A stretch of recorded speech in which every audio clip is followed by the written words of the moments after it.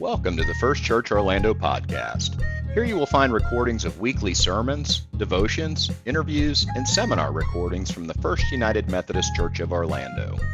For more information about First Church Orlando, please visit our website at firstchurchorlando.org or follow us on Facebook, Instagram, and Twitter.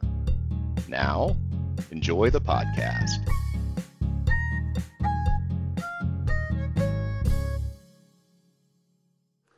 Scripture reading this morning is from Matthew chapter 28, beginning with verse 16. Now the 11 disciples went to Galilee, to the mountain where Jesus told them to go. When they saw him, they worshipped him, but some doubted. Jesus came near and spoke to them. I've received all authority in heaven and on earth. Therefore go and make disciples of all nations, baptizing them in the name of the Father and of the Son and of the Holy Spirit, teaching them to obey everything that I've commanded you. Look, I myself will be with you every day until the end of this present age. This is the word of God for the people of God. Now, Lord, may the words of my mouth, the meditations of each heart be acceptable and pleasing in your sight, O God, our rock and our Redeemer. Amen. You may remember or not from your high school class or maybe a college physics class, Sir Isaac Newton's first law of motion. Anybody got it? Sir Isaac Newton, I see one. And what is it? Objects at rest tend to stay at rest, and likewise, objects in motion tend to stay in motion unless acted upon by a force that slows them to a stop. So that's the general rule, right? Objects in motion tend to stay in motion. Objects at rest tend to stay at rest. Now, if you didn't remember that, don't feel bad. Neither did I. I had to look it up. It's part of a long list of things that the Orange County Public School System probably thought I needed to know that I've long since forgotten. No offense to any of you who are teachers. You tried your best. Now, in my defense, if you need any information on the book of Revelation, on John Wesley's sacramental theology, on the Levitical priesthood, I'm your guy. Likewise, if you need to know anything about Mayan religious practice, how to grow a bonsai tree, how to find some good free stuff on Craigslist, or outlaw motorcycle club ritual, come to me. I can tell you all of those things. None of which have anything to do with today's sermon. So back to the first law of motion. Objects in motion tend to stay in motion. Objects at rest tend to stay at rest. Think of it this way. If for some reason a big boulder starts rolling down a hill, it will likely just keep rolling and rolling and rolling until it runs into your car, or until it runs into a wall, or until finally gravity and friction slow it to a stop. Likewise, a big boulder sitting in a field is likely not to go anywhere at all unless you have a bulldozer or a stick of dynamite, right? Motion continues moving, at least for a while. Immovable objects tend not to move. Objects at rest tend to stay. Kelly, my wife, can attest to this. By the time I get home from work and I land on the couch, I don't move the rest of the night. Likewise, in the morning, I don't move very fast until I have sufficient caffeine, right? You need a little stimulus to get moving. Now, I don't know how broadly you can apply Sir Isaac Newton's first law of motion, but I'm going to try to stretch it out a little bit. I think during this pandemic, a lot of things that might have been moving have slowed down, maybe even to a stop. How many people weren't able to keep paying their rent or mortgage because they lost their jobs? How many careers were advancing but stopped because of furloughs or businesses going out of business? How many people have been making great progress saving for their kids' education or to buy a new car or to buy a house or for retirement? And all of that had to be put on hold. I heard just this week, tragically, that divorce rates have skyrocketed during the pandemic. Probably marriages that were already in trouble, but marriages ending, stopping because of the pandemic. Many have feared that our kids, both children and adolescents, education and maybe even social development has at least been delayed because of the pandemic. And as we've talked about probably every week since we've been back together, obviously it's had an impact on church life. We made every effort we could to transfer as much church ministry to online options that were safe, but that didn't work for everybody, right? And not everything was transferable. And we did have to stop the vast majority of things that we did in person because we had to do this social distancing thing. Probably the thing that I most regret, probably the thing I've struggled with the most through this pandemic is seeing the needs in the community and knowing that there wasn't a lot we could do that was safe. Our service to the community has been negatively impacted in so many ways. Emily and I now have been here about 2 years, and one of the conversations we've had the most is our commitment to this church being a church that serves the community and the world. And we had hoped long before now that we would really be activated. We would be, out there in the community, maybe a service day for the whole church once a month. We hoped every week to be able to stand up before you and say, here's volunteer opportunities. Sign up now for this week. I had hoped that I would take a group of you to Guatemala by now to meet my friends there and to do a mission trip. Most of that just hasn't been possible because so much of that hasn't been safe, at least in the last 12 or so months. Now, there are some exceptions. Please hear me. There's been some good things that have happened. We've been able to host some things like the Salt Shower Ministry and recently vaccinations. We did as we always do, the great food distribution at Christmas at Weingard Elementary, and our school supply drives and our food collection drives. Our sewing ministry has stayed activated. On and on. There are a lot of good things, but not nearly what we're capable of or what we've hoped to do. Most of our service to the world has slowed down or stopped. And if we're going to be honest, and I hope we always can be, the pandemic's only partially to blame. This church has a great history of service to the world. For many years was known as just one of the leaders in giving to missional causes. A long-time commitment here in downtown Orlando to the homeless. Many, many, many years have sent multiple mission teams, domestic and international, into the world. More recent years, work with refugees. But in more recent years, prior to Emily and my arrival and in our first time here, a lot of that has just kind of gotten slower. Our go has slowed, if you will. It's the smaller group that does a lot of our mission work. A lot of our work has gotten outsourced to other agencies. A lot of our missional giving has decreased. Yes, our mission efforts slowed during the pandemic. And maybe it's come to a stop in some ways. Now, I don't hear this as complaint. Don't hear it as judgment. Don't hear it as criticism. I just sometimes think you have to be honest, right? We can't change what we don't admit. We can't fix what we don't realize is broken. So back to Sir Isaac Newton's law of motion. Objects in motion tend to stay in motion. Objects that are at rest tend to stay at rest. Does that apply to churches, do you think? Is it possible that once things start slowing down, they tend to move toward not moving at all? Is it possible that applies to our service to the world? Is it possible that it applies to First Church? And if so, how do we get things moving again?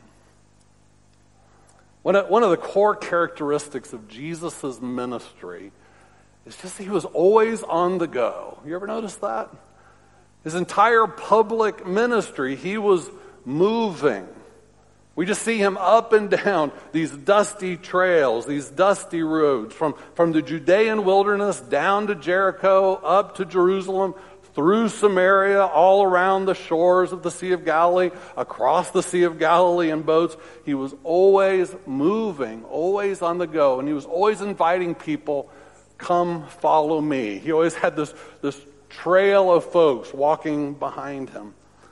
Now, wherever he went, read the Gospels, crowds came. They would go wherever they heard that he was, right? But what would he do? Long before everything was said that could be said, long before he healed everyone that could be healed, Jesus had already slipped out the back door and was heading down the road somewhere else. There was something about mobility for Jesus that seems to have been very important. Jesus could have easily just picked a place, right? This is where he's going to do his ministry and let the crowds come to him. Obviously, word was out about him, but he never did that. He felt this impulse always to go because he wanted the next village to hear. He wanted the next group of people to know all about him. There's these old phrases that like, you never let grass grow beneath your feet. You ever heard that? That certainly was true of Jesus. Or a rolling stone gathers no moss, right? Jesus certainly had no moss growing on him. Always, always on the go. Now, there was this pause. Following the resurrection, the disciples, if you read the Gospels, clearly weren't sure what to do. They were shocked by the whole crucifixion and resurrection. Jesus hadn't been real clear about what was next. And in fact, at one point said, you guys just need to wait in Jerusalem and you'll receive the Holy Spirit. That's a story we'll tell in a couple of weeks. But on the day that Jesus ascended to heaven, he gave them instruction. Go and make disciples of all nations, baptizing them in the name of the Father and of the Son and the Holy Spirit, teaching them to obey everything that I've commanded you. And look, I myself will be with you every day until the end of this present age. What was Jesus' final instruction to his followers? Just 2 letters. Go. Go. Go. Go out there. Now, where were they supposed to go? Everywhere. Go make disciples of all nations. Go to the ends of the earth. Acts 1:8 tells basically the same story. Jesus said, you'll be my witnesses in Jerusalem and all Judea and Samaria and to the end of the earth. In other words, go to places you know. Go to places you know about, but you don't want to go. Go to places you've never been. Go to places you've never heard of. And when you get there, go further. Just keep going, going, going. And what were they to do? Teach people about Jesus. Demonstrate his love. Show them the difference he made in their lives. Baptize in his name. Invite people to be part of the going from that point on. And just keep the movement going. And they did. Church historians believe that first group of disciples may have taken the gospel as far as India to the east, Asia Minor to the north, Africa to the south, Rome to the west. And the Jesus movement just kept spreading generation after generation throughout the world, and it's never stopped. This instruction of Jesus, go make disciples of all nations, we call what? Anyone? The Great Commission, right? This was his final instruction. The Great Commission, go make disciples of all nations. It's important that we realize this is in perfect harmony with the teaching of Scripture all along. Jesus wasn't the first to tell people to go. Way, way, way back in the book of Genesis, God shows up to an old married couple without children, Abram and Sarai, later known as Abraham and Sarah, and said, I'll be your God, and you'll be my people, and you'll be a blessing to the world. Genesis 12:1, leave your land, your family, your father's household for the land that I will show you. In other words, go. One day he comes to a shepherd up on the mountain named Moses, appears in a burning bush. He tells Moses, get going. I'm sending you to Pharaoh to bring my people, the Israelites, out of Egypt. And of course they would wander for the next 40 years, heading to the promised land. He shows up to the young prophet Jeremiah and says, where I send you, you must, anybody want to guess? Go. And what I tell you, you must say. And then, of course, the disciples, Jesus would go just, to the tax collector's booth, to the fishers on the shore. Come and follow me. Come on, let's go, right? And ever since, faithful people have been responding to Jesus' commission to go, to reach people who've never heard of Jesus. Faithful Christians have heard the command to go to wherever people suffer of disease, hunger, war, famine. Faithful people have heard the call to go. Every time there's a major natural disaster, hurricanes, fires, floods, earthquakes, Christians have heard the Great Commission to go and to help in Jesus' name. You can go literally anywhere in the world, to the most remote locations or to the most dense urban city centers, and you will find Christian schools and health clinics and safe houses and aid agencies and soup kitchens and food pantries and clothes closets and shelters and community gardens and hospitals and farm and cooperatives and orphanages and rehabs and universities and children's homes and campus ministries and community centers and monasteries and convents and churches. And why are they there? How'd they get there? Because some faithful man or woman heard Jesus' call to go, and they did. And First Church has been an important part of that movement throughout our 130 plus years. Working with the homeless in Orlando, supporting building houses for Habitat for Humanity, providing food to the hungry, youth and adult mission trips, giving financially when there's natural disasters, supporting the children's home up in Enterprise, our sewing ministry, the good work they do. We've been instrumental in the starting of the Christian Service Center, the Coalition for the Homeless, iDignity, on and on and on. It's in the DNA of this church. The very first mission trip I ever went on was with this church in 1990 to Miraflores, Mexico. At that point, I didn't even know what a mission trip was. I had no idea why churches would do that kind of thing, and it changed my life. The next year, a group of us returned to Miraflores to work in a neighboring village called Chalco to help build a church. I learned that here. It has shaped my entire ministry because you taught me the value of hearing Jesus' call to go. The question for us today is, where is God calling First Church to go next? What is God calling First Church to do now?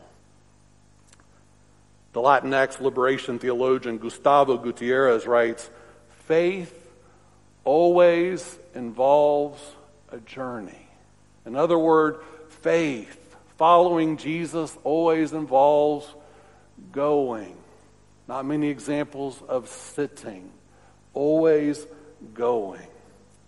Long before words like church or Christianity were applied to people who followed Jesus, the expression that was used to describe people like you and me was people of the way, or followers of the way, based on Jesus saying in John 14:6, I am the way, the truth, and the life. Long before Christianity became an institutionalized religion, it was a movement. Not just a movement in terms of spirit, but a movement and actually people moving and doing things in Jesus' name. The early church was mobile, agile, flexible, and always on the go. Maybe one of the biggest challenges to being a big downtown church like ours is the temptation to stop moving. Rather than being people on the go, we become people of the place. We start thinking that the world will come to us. Or worse, we think this place is all about us, and we stop caring about the world. I'm not saying we've done that, but that is the temptation. Friends, we don't have to go across the world. We can, but we don't have to go across the world to fulfill the Great Commission. The needs are right outside our door. You've heard me say this before. I'm amazed by the location of this church. We sit at this perfect downtown intersection of the arts and culture and government and education and commerce and real need, homelessness and societal racism. We can make an impact right outside our door, right out there. But we'll have to go right out there. We'll have to do something to maximize the potential of this place. Bernard Dozier writes, do you want to follow Jesus? Or are you content just to worship him? I can't say exactly why. I'm going to ask you to just bear with me for a minute. I can't exactly tell you where this came from. But over the last year, through this pandemic, I've become aware of an issue that's increasingly concerning me. Now, follow me with this. You don't have to go very far back in the history of our world. I mean, really just a few generations. And most people were makers. They made stuff. I mean, think about your grandparents, your great-grandparents.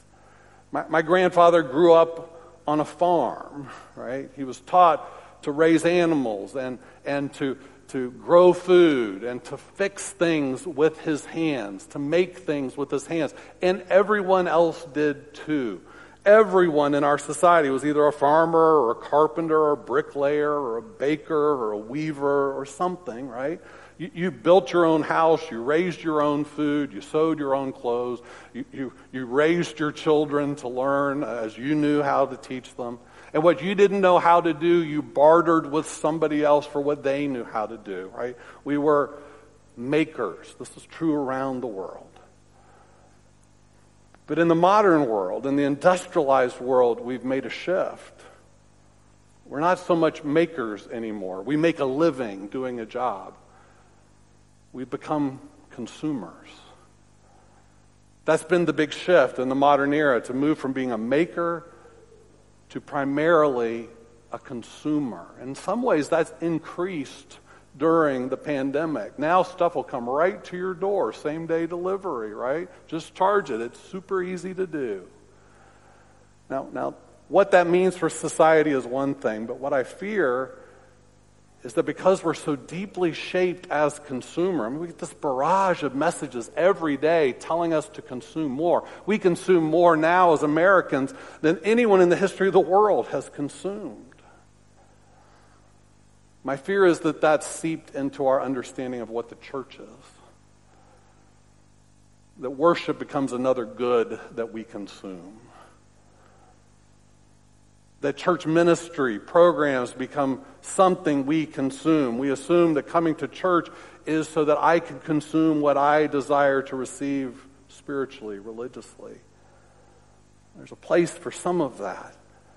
But friends, I want to tell you today that that's never what the church was meant to be. That was never Jesus' version of his church, his vision for what church could be. It never was, and honestly, it will never be that. The church, from the beginning, was intended to be a community of people on the go in Jesus' name. Where are we called to go? Well, the mission field starts right outside our doors and extends indefinitely. And what are we called to do? To tell people about Jesus, to demonstrate his love in our lives, to live the values he has shown us how to live, to serve in his name, to relieve suffering, to fight for justice, to invite people to be part of his kingdom. Speaking, I think, on behalf of all of us, Pope Francis says, I am a mission on the earth. That is the reason I am here in this world. We followers of Jesus, have to regard ourselves as sealed, even branded, by this mission of bringing light, blessing, enlivening, raising up, healing, and freeing. I am a mission on the earth. That's the call to each of us. So friends, as this pandemic is starting to loosen its grip on us, and I think it is, as we get back to normal here, we're going to be talking more and more about what it means for First Church to regain our historic commitment to serving the community and the world, to get our mission moving again. But immobile objects tend to stay immobile. It's going to take effort. It's going to take all of us pushing in the right direction. It might even take a move of the Spirit to get this going. I hope you'll be part of it. Let's pray. And so, Holy Spirit, come ignite more go in this church family. As we lift our heads out of the darkness of this difficult time we've been in, show us where you have us go. Show us the needs. Show us the opportunities. Motivate us, Lord. Ignite a fire beneath us. May we be your people on the move, fulfilling your great commission. May we be known for it in this community and the world. In Jesus' name we pray. Amen.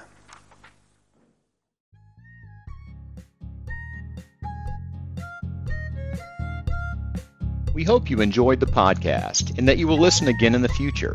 If you enjoyed today's message, we hope you'll subscribe to our podcast on your favorite platform and share it with others on social media.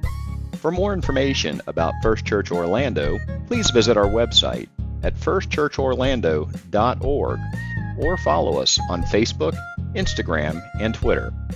If this podcast is a valuable resource to you, we invite you to give to this ministry by making a financial contribution at firstchurchorlando.org/give.